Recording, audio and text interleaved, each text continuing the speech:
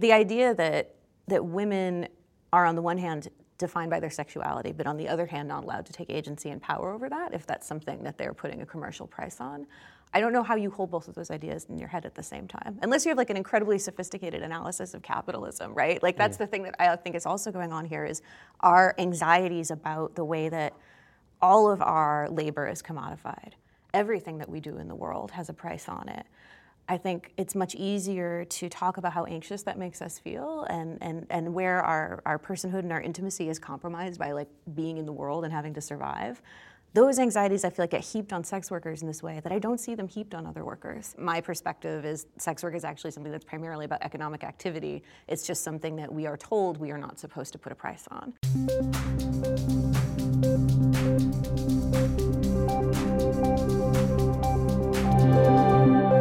Hi, I'm Raihan Salam, and this is the Vice Podcast Show.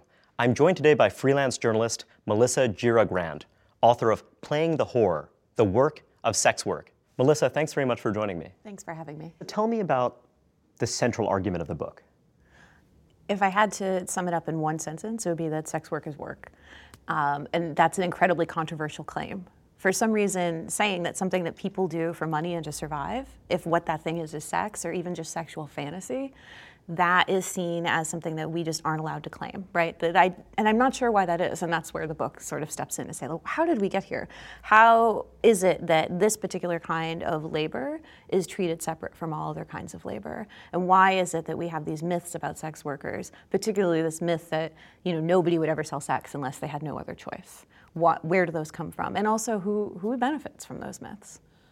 That idea of choice seems really important because it's easy for me to imagine one counterargument, which is that if we had unconditional basic income, if we had some way for women to have greater security in their work, other kinds of work other than sex work, then people wouldn't be forced into this kind of work. Yet what you're suggesting is that that's not quite the issue. God, I wish people who argue against sex work would then say everyone should have universal basic income and full employment, because that would be a totally different conversation. Yeah. I actually would love to have it, but I feel like that's not often. You'd still have a conversation. I mean, that wouldn't be the end of the conversation. No, I don't think. I mean, it's a very fascinating sort of way to flip it around and say, like, well, would there be sex work after the revolution, right? Like, people ask me this, or in your feminist utopia or your progressive utopia, would people still exchange sex for something? Whether that, maybe it wouldn't be money anymore. I don't know what it would be.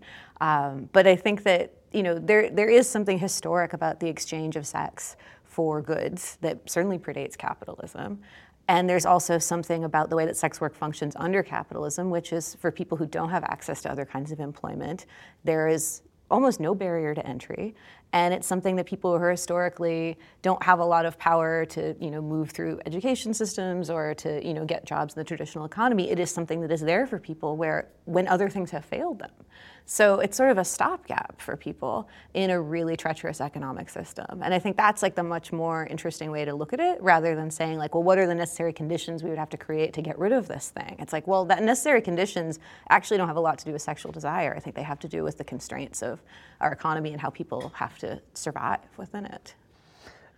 I guess what I'm trying to get at is after the revolution, I mean, sort of part of what you seem to be defending is the legitimacy of people being able to make the choice to make this kind of exchange. Is that a fair characterization of your view? I think that's fair. I mean, I'm sometimes wary of talking about choice and consent in very simplistic ways, because I think that we don't often talk about other kinds of work through the lens of choice and consent. Like, I feel like we would like to believe that everyone does what they do for a living because they enjoy it, and it's absolutely what they would love to be doing. But we also know that for most people, work is what they do in order to survive. It's not necessarily the expression of their highest self, this sort of like do what you love fantasy that we're all just following our passion projects. So it's hard for me to separate sex work out from that reality.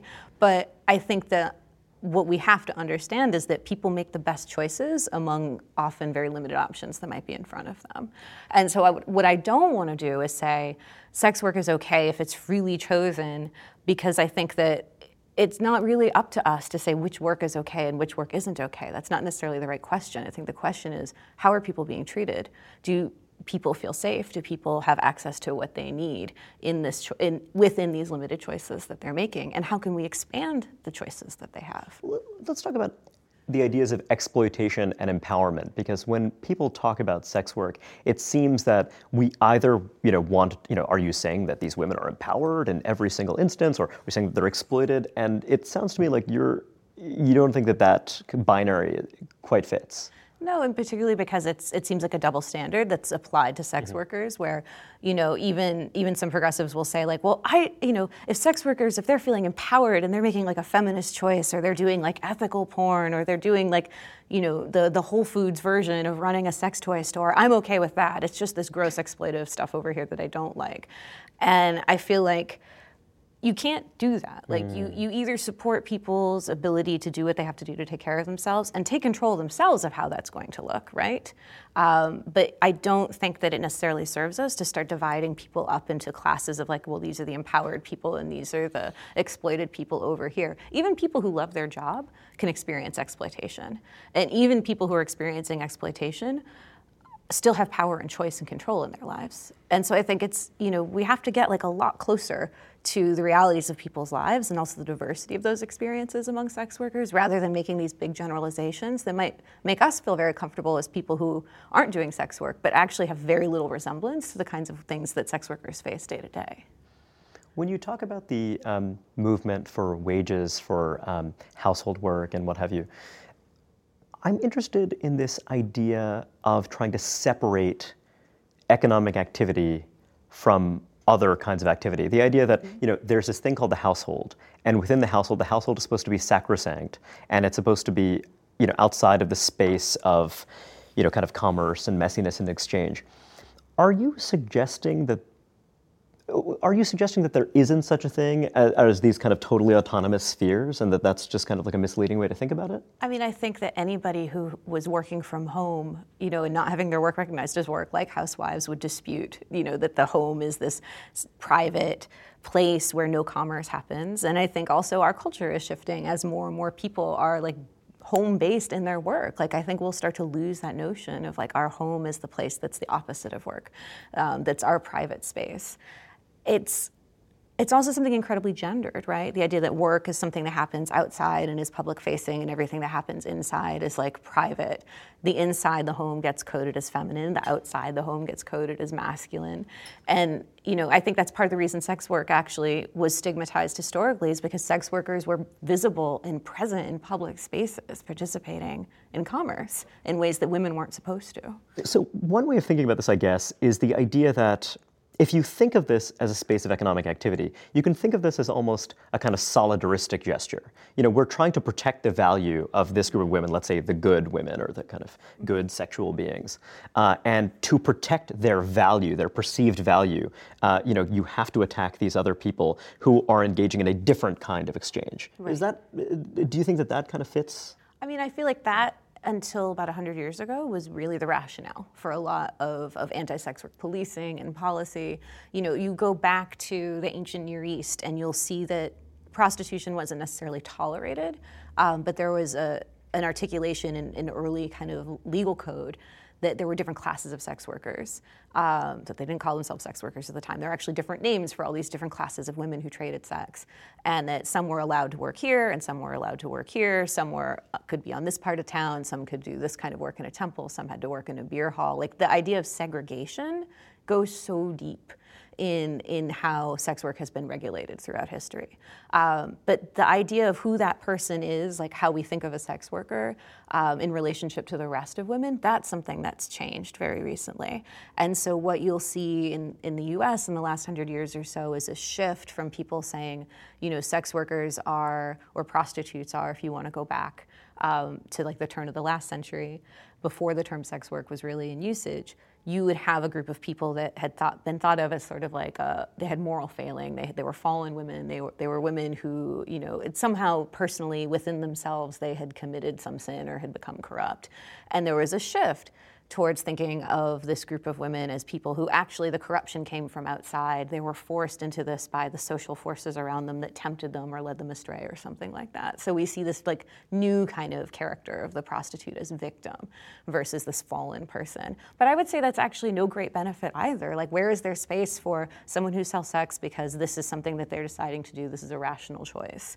And that even if it's not the thing that they would most love doing, like, well, let's look at the other choices available to them 100 years ago. Let's look at the other things that they could do to survive. And the other thing that this does also is it gives those good women a job. So Laura Augustin, an anthropologist, talks about the group of women who then rushed into that void to save those women. She describes them as the rescue industry. So now they can set up charitable homes and orphanages and service projects in order to save those women from themselves. So if there is ever a more clear kind of illustration of that binary between like the women who need to be saved and the women who do the saving, that's really when we see it. And in fact, we haven't moved on very far from that now. You know, now the group of women who are doing the saving might identify themselves as anywhere from a evangelical Christian woman in a megachurch who has a small missionary project where she's trying to, you know, go to strip clubs and tell women about Christ and how they'll be saved. Or she might identify herself as a very progressive feminist working inside a large global NGO, you know, out there creating programs to rehabilitate prostitutes. So there's a lot of different people who are invested in this idea of saving prostitutes from themselves, even, you know, now 100 years after this project started, and, you know, has had pretty much no impact on the sex industry, to be honest. So you were telling me that even after various efforts to, you know, reframe the debate, to say that, you know, we're not opposed to women who are doing sex work. We are trying to, for example, let's say we're trying to target the demand. I mean, this is, you know, a big part of the conversation now around sex work. You know, we're the allies of these women who are exploited in various ways. You don't think that's made any meaningful difference? I think what is the difference, right? Is the difference going to be described as a difference in the amount of prostitution that people see in their daily lives?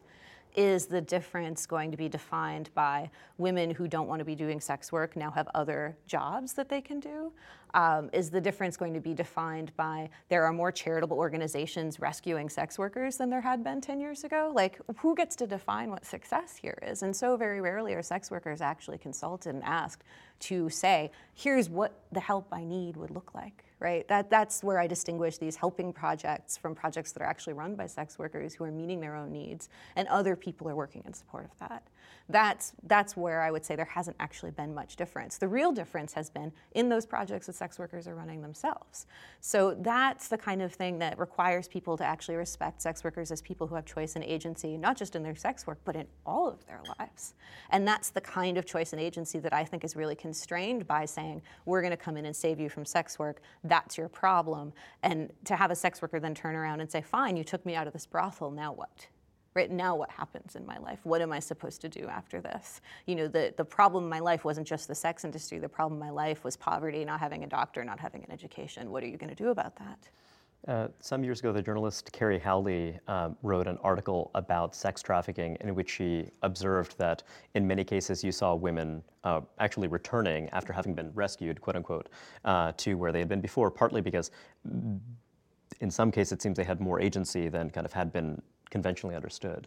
And we see that in the United States as well. So there's a project right now operating in Arizona called Project Rose, where they actually, a group of social workers who are based at Arizona State University are working with local law enforcement to do more prostitution stings, to go out and target more women that they believe are doing prostitution, whether they are or not, handcuff them, put them in a police car, and then take them to this church where they meet outreach workers who tell them, if you cooperate with us, if you go into this program, we won't file these charges against you. But the program that they're offering them is something run by the Catholic Charities that basically, you know, addresses them as a victim of the sex industry. And there's nothing that program is doing that actually provides people with the kinds of things they would need, even if they wanted to leave sex work in order to do so.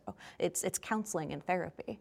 And you know, if you do think that sex work is the kind of thing that someone would only do if they were incredibly damaged, then yes, you might think what they need is counseling and therapy. But that's not the reality of what people are presenting as the different issues that they're facing. So absolutely, it doesn't surprise me that people have, you know, after they've been through these dramatic rescues, return to sex work if you're not providing them another option.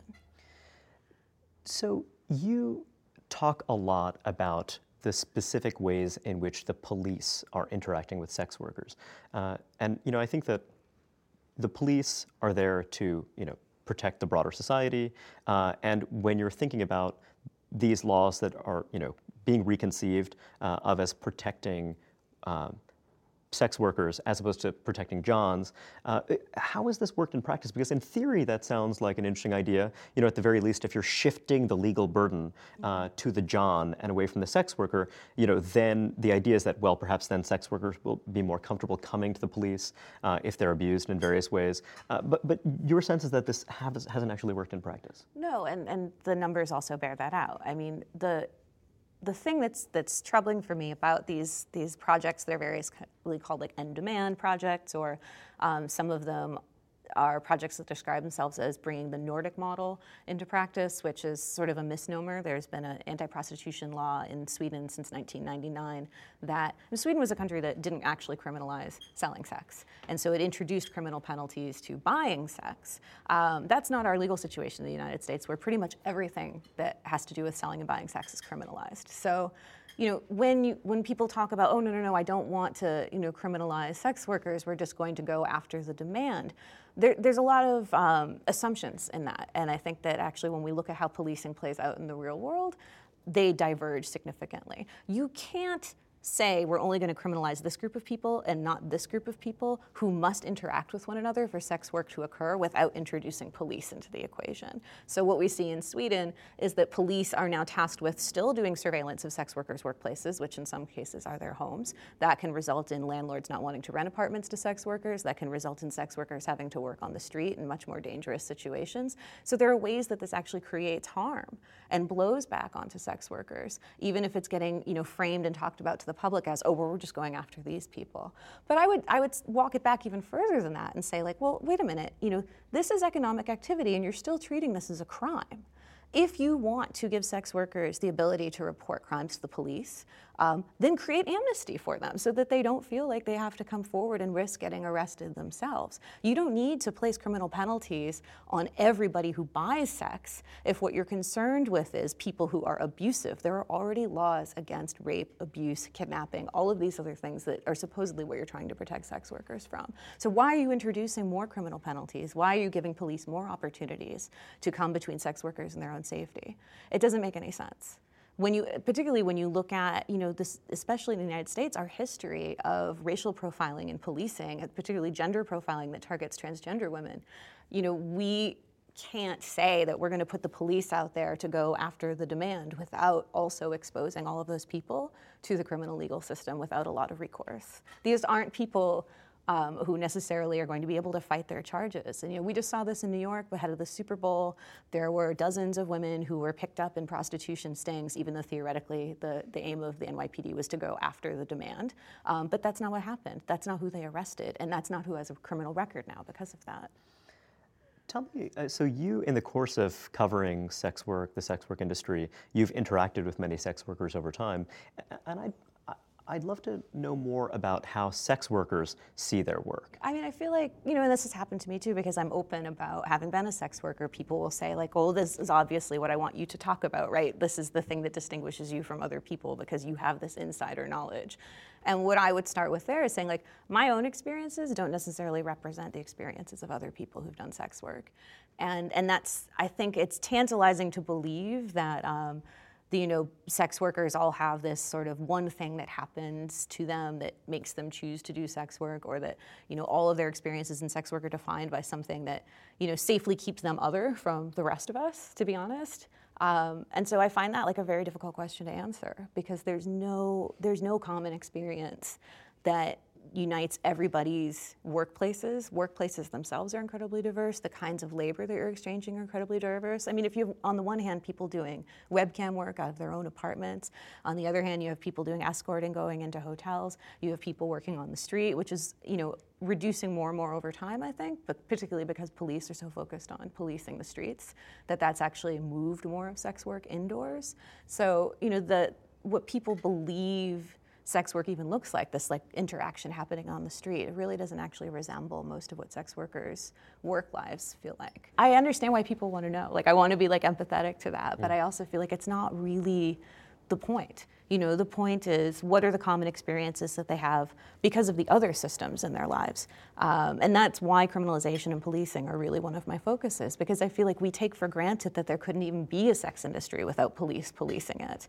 And it doesn't have to be that way. And so that's why I put my focus on those actors and say these are the people who actually have a huge stake in shaping the conditions of sex work. It's not just sex workers and their own relationship to their work or their sexuality or even to their customers. That, it's the police, it's politicians, it's the media. These are the people I want to know. Where do they get their ideas about sex work? Because they've never done it, most of them. And if they have, they're not talking about it.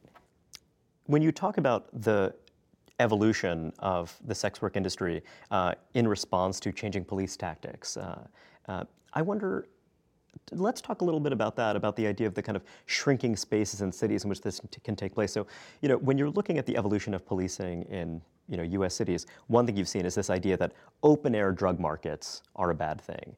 They're a bad thing because they create a perception of disorder and much else. And so the fact that, in a city like New York and many other cities like it, you now have delivery services in which, you call someone, they will come with a pizza box, and inside will be marijuana or whatever else you might crave. Yeah.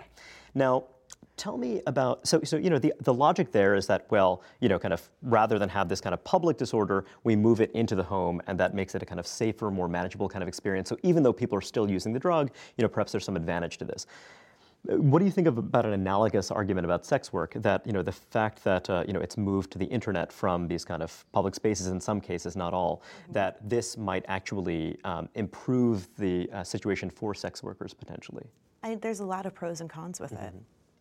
And one of the cons is that, it's creating these class divides within the sex industry, where the people who are facing the lion's share of the stigma and the people who are facing the lion's share of the policing are people who don't have access to those indoor spaces to work, or who have chosen not to for whatever reason. Might prefer a more casual kind of work style where they're on the street and just doing as much work as they need to and then going home. Would never dream of having their photo on the internet, because that's just not something that they want to follow them around for the rest of their lives, right? So what are opportunities for people to take more power and control over their work, advertising online, only working behind closed doors, being incredibly discreet about their work so that maybe even no one else in their life knows that they're doing it. They don't necessarily benefit everybody. So, in the model of kind of the phone drug service, that doesn't mean that corner drug dealing has totally stopped. It just changes who is doing the corner drug dealing versus, probably the nice college kids at home, the yuppies at home calling in for the phone service. So those people could be more marginal and thus more endangered than the people who are not,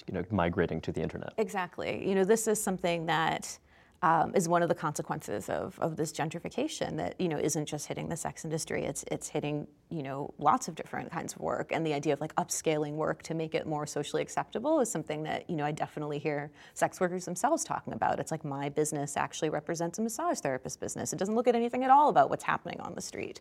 So even, among groups of sex workers, people can have stigma and stereotypes about, what makes their business acceptable versus somebody else's business. But it all comes down to power and privilege, to be honest, and what kinds of resources you have available to take care of your business. The reality is, indoor working sex workers just aren't as likely to experience police harassment and violence. They're just not as likely to get arrested. But when they are targeted for arrest, if you're working on the street and you're working with a group of sex workers on the street and police harass you, chances are there's somebody else there that you already know who's going to witness that interaction. If you're working by yourself in a hotel room, I found these videos that the Fargo Police Department had posted online of their own undercover surveillance in hotel rooms where they were variously posing as sex workers and as customers of sex workers. So there you are in a hotel room completely by yourself, disrobed, with somebody from law enforcement who's represented themselves to be a customer and now has handcuffed you and put you in a chair and said, okay, now we're going to interrogate you.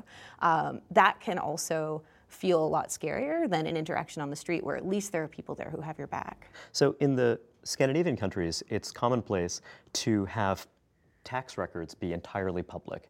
You can just kind of go to a public index and look up exactly how much paid, what their taxable income was in a given year. I think that for many Americans, that idea would seem completely appalling and totally crazy. And to me, it's a neat reminder of how the things that are considered public and private, that are considered kind of intimate or sort of, or not, just vary so sharply from society to society. And much of what you're talking about the regulation of sex work, to me, just seems to raise questions about all economic activity. Because, if the idea is that, well, look, when you try to say, we'll register sex workers, we will allow them to work in this specific kind of way, we will not allow them to work in this kind of way, so that necessarily means there's going to be regulation and policing. It necessarily means that some people who choose to work in this kind of way are going to kind of get the brunt of that kind of attention. But does that not apply to other modes of economic activity too? It can, but we tend not to bring the criminal legal system in as the regulator, right? I mean, we can look to New Zealand, which has decriminalized prostitution, and the body of laws and policies around it are civil, not criminal.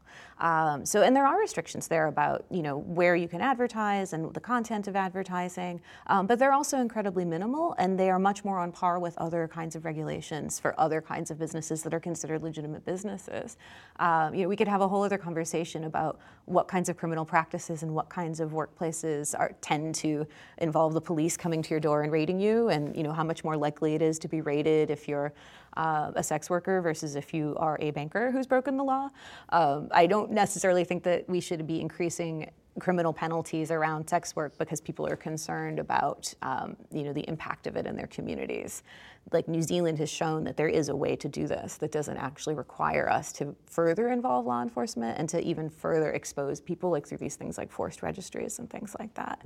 I was just looking at a story in Italy where sex work there is, prostitution is not criminal, but prostitutes are not allowed to pay tax and have actually been protesting, demanding the right to pay their taxes, to have their tax money collected, because their work isn't considered legitimate.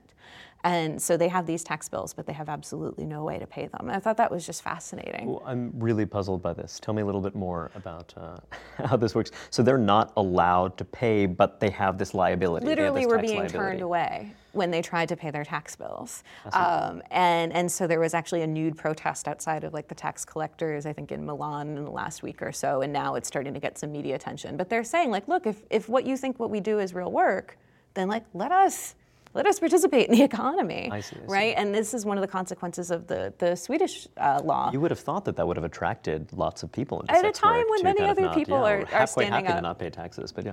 and saying like, no, we don't want to pay taxes in this economy because we can't afford them. And this is the other thing that I tend to get from libertarians who are like, yes, let's tax it and regulate it.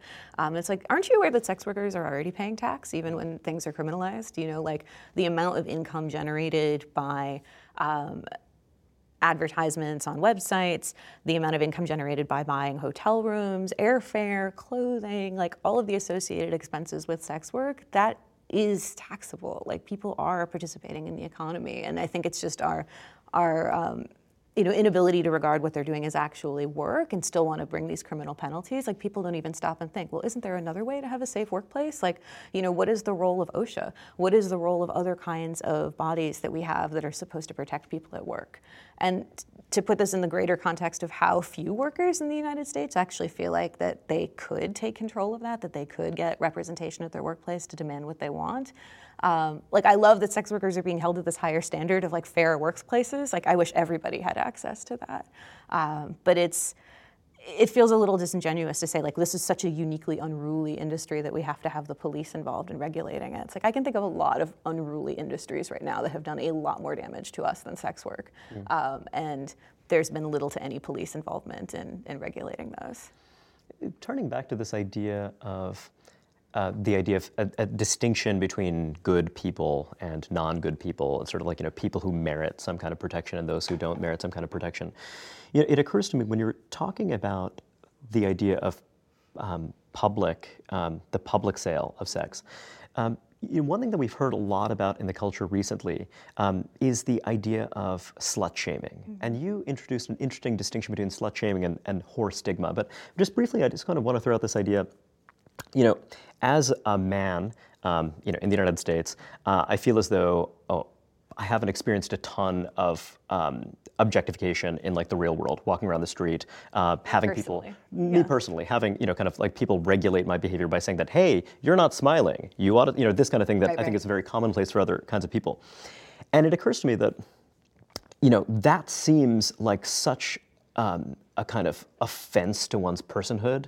And I wonder like how much of this kind of anger and resentment comes from that, just this idea that, hey, when you behave this way, then it shapes how people treat me, or it regulates how I'm allowed to present myself. Because, if this way of presenting myself is then associated with taking part in this kind of economic activity, then, I'm suddenly stigmatized by this. Does that make any sense? Yeah, it feels like a collective form of victim blaming, though, right? And part of a larger problem with respectability politics. If you think about it outside the context of sex and gender for a second, and you think of it in the context of race, and the way that men of color, particularly black men, are told to appear, control their appearance in a certain way so that they, in some cases, literally won't get shot by people who would otherwise be targeting them. And then that's generalized to all young black men and say, oh, if you conduct yourselves this way, you're going to be able to protect yourself from the George Zimmermans of the world, who probably don't actually distinguish between whether you're wearing a hoodie or not.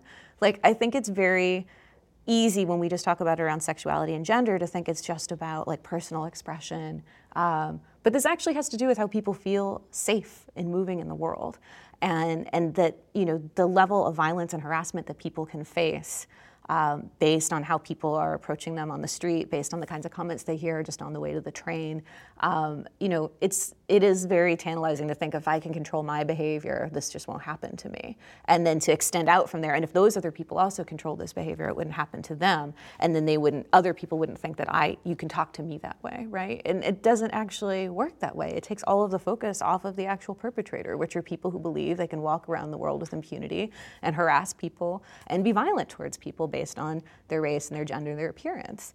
And it's, I understand the desire from having, before I was a journalist, working in victim services, working in a rape crisis center, and hearing people sort of process, how rape on campus affected them. And I would hear the same kinds of arguments of well, if she didn't go to that party and she didn't wear that thing, if this didn't happen, if she didn't do those things, then this wouldn't have happened to her. And I look at horror stigma as a form of victim blaming in the same way, except it's much more broad. Instead of just saying this is about me, it's saying this group of women. Stigma?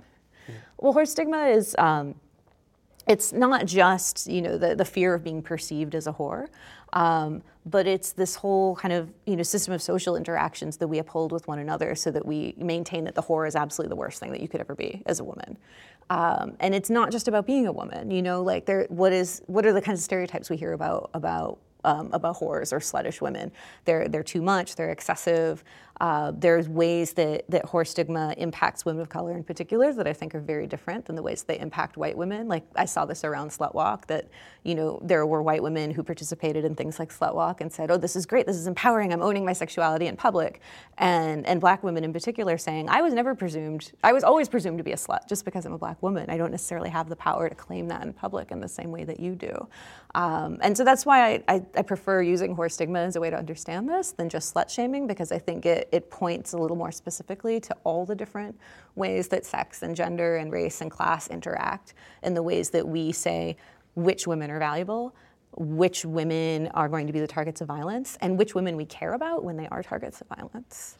When you talk about slut shaming in the book, you talk about the idea that there's this hidden premise that there is such a thing as a slut that we can then stigmatize in various ways. Is that a fair That's one of the limitations, I think, with slut shaming, is it's sort of, there's sometimes at the core of it, not all the time, but when people call it out, there's sometimes this sense of don't you dare call me a slut, I would never be a slut. Right? And I think the premise that needs to be challenged is well, why is there this character? Why is there this outsider woman who, based on whatever choices she made or whatever assumptions we make about her, is deserving of that behavior? And I think that if we look at this instead through the lens of whore stigma, we see that actually there's quite a lot of misogyny and patriarchy and white supremacy is propped up by this idea of the Jezebel, the whore, the bad woman that bad things happen to, and she brought them on herself. And that's the idea that should be challenged, not the behavior of those people. Since you've been engaged in these debates around how we talk about sex work and how we value sex workers and their voices, do you feel as though there's been a moving of the needle? Do you feel like the conversation around this has changed at least in some communities? I think there's two things that are going on around it that feel very exciting to me. One is that as the anti-prostitution movement gets much more focused on this in-demand or Nordic model kind of policy adoption, and they're pushing for this in Canada now, they're pushing for it right now in the EU, that as they do that, I feel like in some ways they're sort of overstepping their own capacity to pass those laws. And they're creating opportunities for sex workers to be very vocal and to oppose what they're doing. I just saw on the way over here, there's a MP, a member of European Parliament with the wonderful name Mary Honeyball. And she is the proponent of the Nordic model right now in the EU. And in the last week, sex workers organizations appealed to NGOs saying, please stand against this with us. Please, show your support for how this law is actually going to harm a lot of people. And they got almost 600 NGOs to sign on opposing the Nordic model being adopted in the EU. And Mary Honeyball's response today in an email to the EU was, those organizations are all run by pimps. So just the idea that there even could be opposition to what they are doing is so unfathomable that she has to just categorize all those organizations, which, by the way, are leading HIV organizations, International Planned Parenthood Foundation. Very surprised, I'm sure, to find out they're run by pimps. It speaks to an enormous sophistication on the part of this international pimp network. Exactly. They're in NGOs. They're very highly placed. They're using sex workers' money to buy themselves seats at the UN. I mean, who knows how far it goes, right?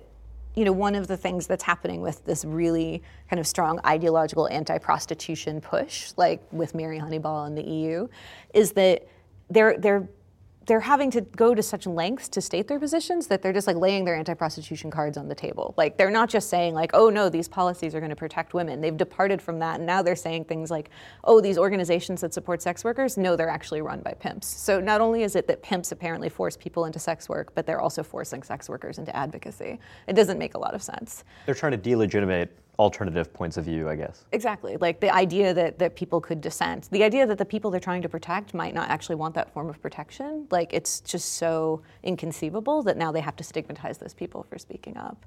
But the reality is there's 600 organizations nearly signing on saying, no, we don't support this. And so I think that actually the louder they are getting about their anti-prostitution position, it's actually giving people opportunities to come in from the other side and say, what you're doing doesn't seem like it's protecting women. It seems like you're just shouting over them and giving them, you're dictating their behavior in a way that you're not actually asking them what they need.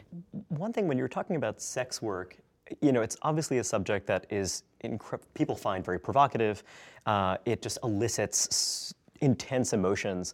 It elicits intense emotions that are oftentimes confusing and conflicting because people who think of themselves as one way find this kind of clashing with their sensibilities.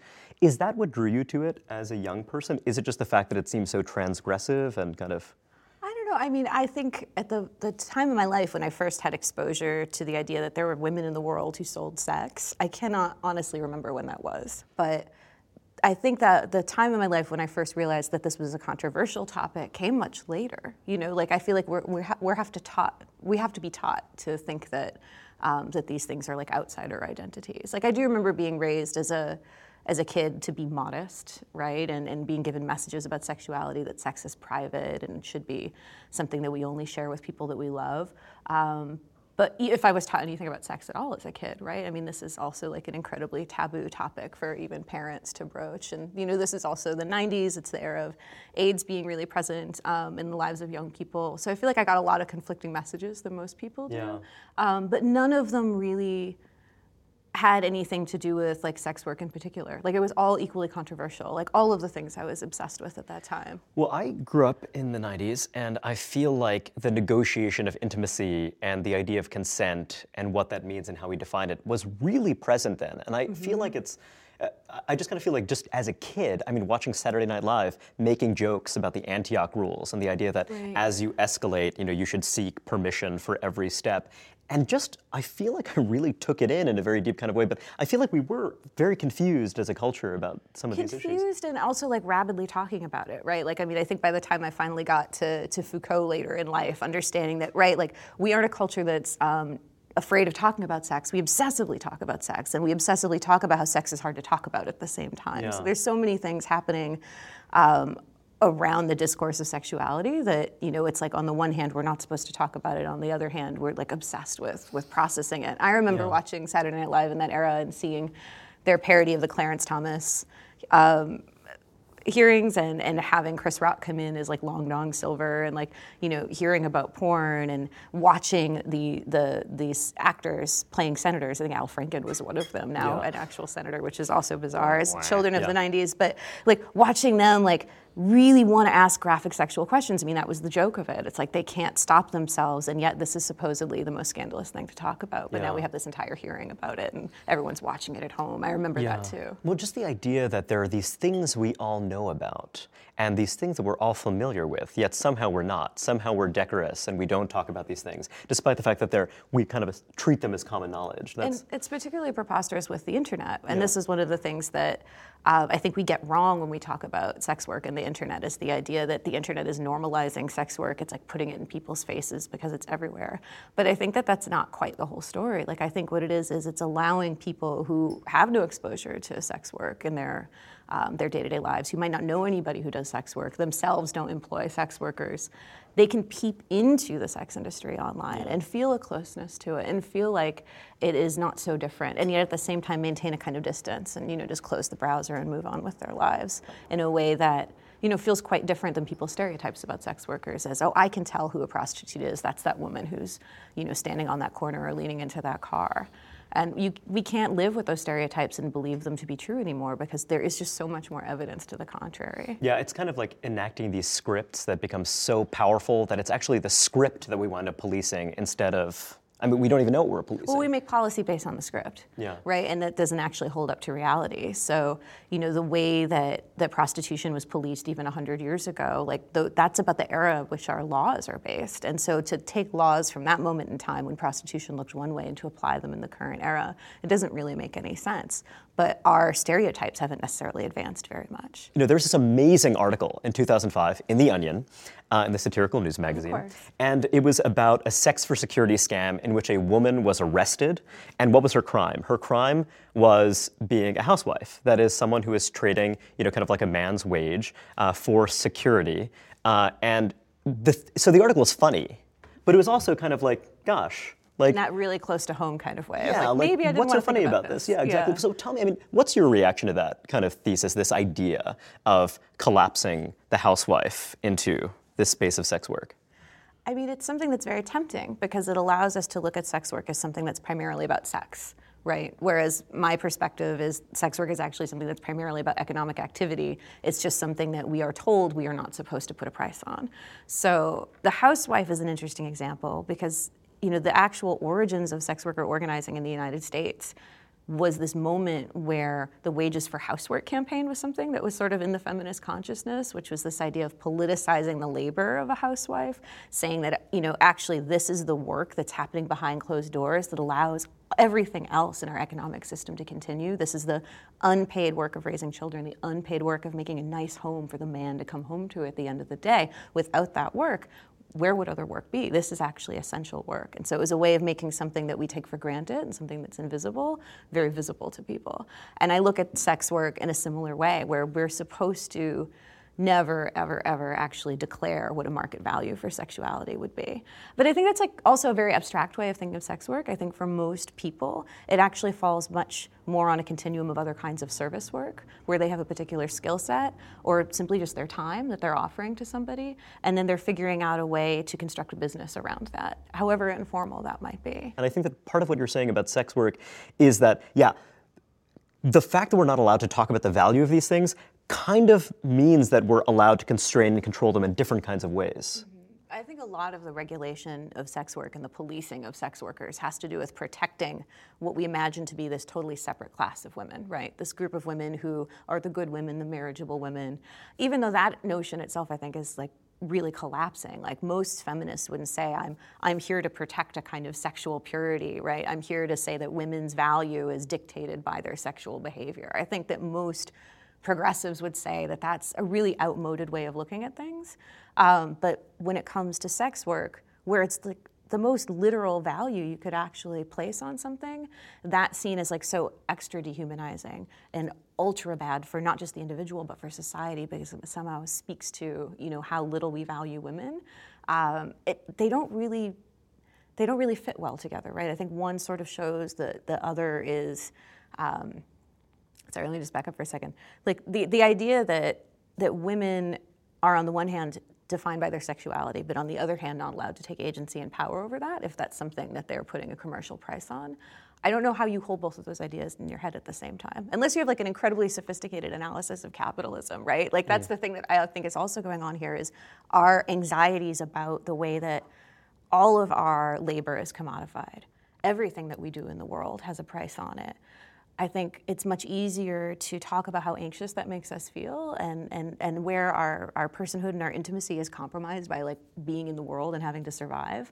Those anxieties, I feel like, get heaped on sex workers in this way that I don't see them heaped on other workers. People aren't out there saving the waitresses from the flirtations they experience in the restaurant industry, right? Like, there's something about this group of people, and I would argue it's because sex workers have historically been very disenfranchised and disempowered. And it's very easy to make these broad generalizations about a group of people who don't necessarily have the capacity to speak back. As a journalist, what are some of the stories you're keen to cover going forward? Are there other questions in and around sex work that, and having written this book, that you want to explore further? Are there other?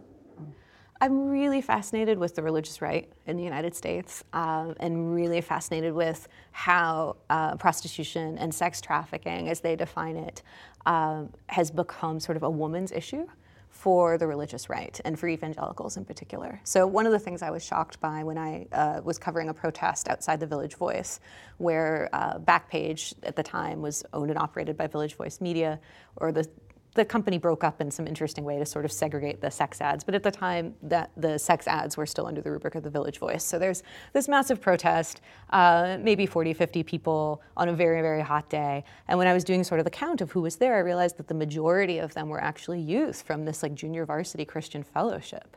And so they were out there with what they represented as sort of a very social justice minded opposition to prostitution, but then also saying things to me like, did you know that 89% of prostitutes would rather be doing anything else and want to be saved from it?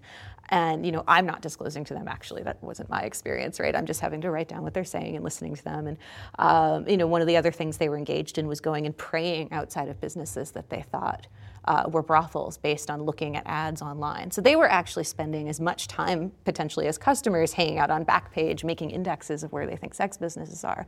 So they can go pray outside of them. I said, God, what does this sound like? I mean, this reminds me of the anti-abortion movement who goes and prays outside of clinics. And I've started looking into sort of the different projects that these religious right organizations are doing around sex trafficking, and some of them are being run by the same people who've created crisis pregnancy centers and other kinds of anti-abortion projects. So I'm curious about the connections there, and I'm curious about, just from a story level, like how they understand what it is that they're doing. It is fascinating that the evangelicals feel like they need a women's issue to appeal to women, and I'm just would love to spend more time hanging out in megachurches talking with these people. Melissa, your book is fundamentally about the idea of sex work as a kind of work. Tell me about how work is changing and how we need to think about work more generally. I'm so glad that I have access to amazing labor journalists also to help me think through this, because I feel like for so long when we think about sex work, it's treated as an issue around like sexuality. So we're going to think about, sexual behavior and sexual expression or sexual identity as a way to understand sex work. And I had to learn from people who study labor and are much more focused on, workers' rights to understand sex work as work. And it's been a huge gift. And the kinds of things that I think are changing right now that actually can help us understand how sex work operates with much more nuance and clarity is the idea that our relationship to our work time and our non-work time is becoming more and more unstable. Like this hard and fast line between work and not work, work and play. One of the political theorists that I got a lot out of her work and quote her in the book, Kathy Weeks, has a book about trying to identify what is not work anymore. Like what is the part of our lives that's not about wage earning or not about producing value. And one of sort of the sillier distillations of this is this project called Wages for Facebook, which is a riff on wages for housework. And the premise is identifying the labor that we are doing when we're on Facebook, liking updates and hanging out, and trying to figure out how would you put a dollar sign on that. So when I look at something like that, and then I go back to sex work and think, oh, this is really interesting. Like we are all struggling with the value of our time and of our labor. And, a lot of work is becoming less material. And so that's making it a lot harder to sort of draw these boundaries. And in a way, it makes sex work seem much more literal and much more real and much more physical. You know when you're working and you know when you're not. One of the things that I would love to work on next is the digital labor of sex work and the ways that sex workers put time and energy and work into their online presence, into emailing with potential customers, and how because that's not sex, it's not physical sex, it's not often also thought of as the work of sex work. And so I'd love to do more work around that and see the connections that sex workers' digital labor has with other workers who are really defined by their digital labor. Melissa, thank you so much for joining us. I really appreciate your time. Thank you.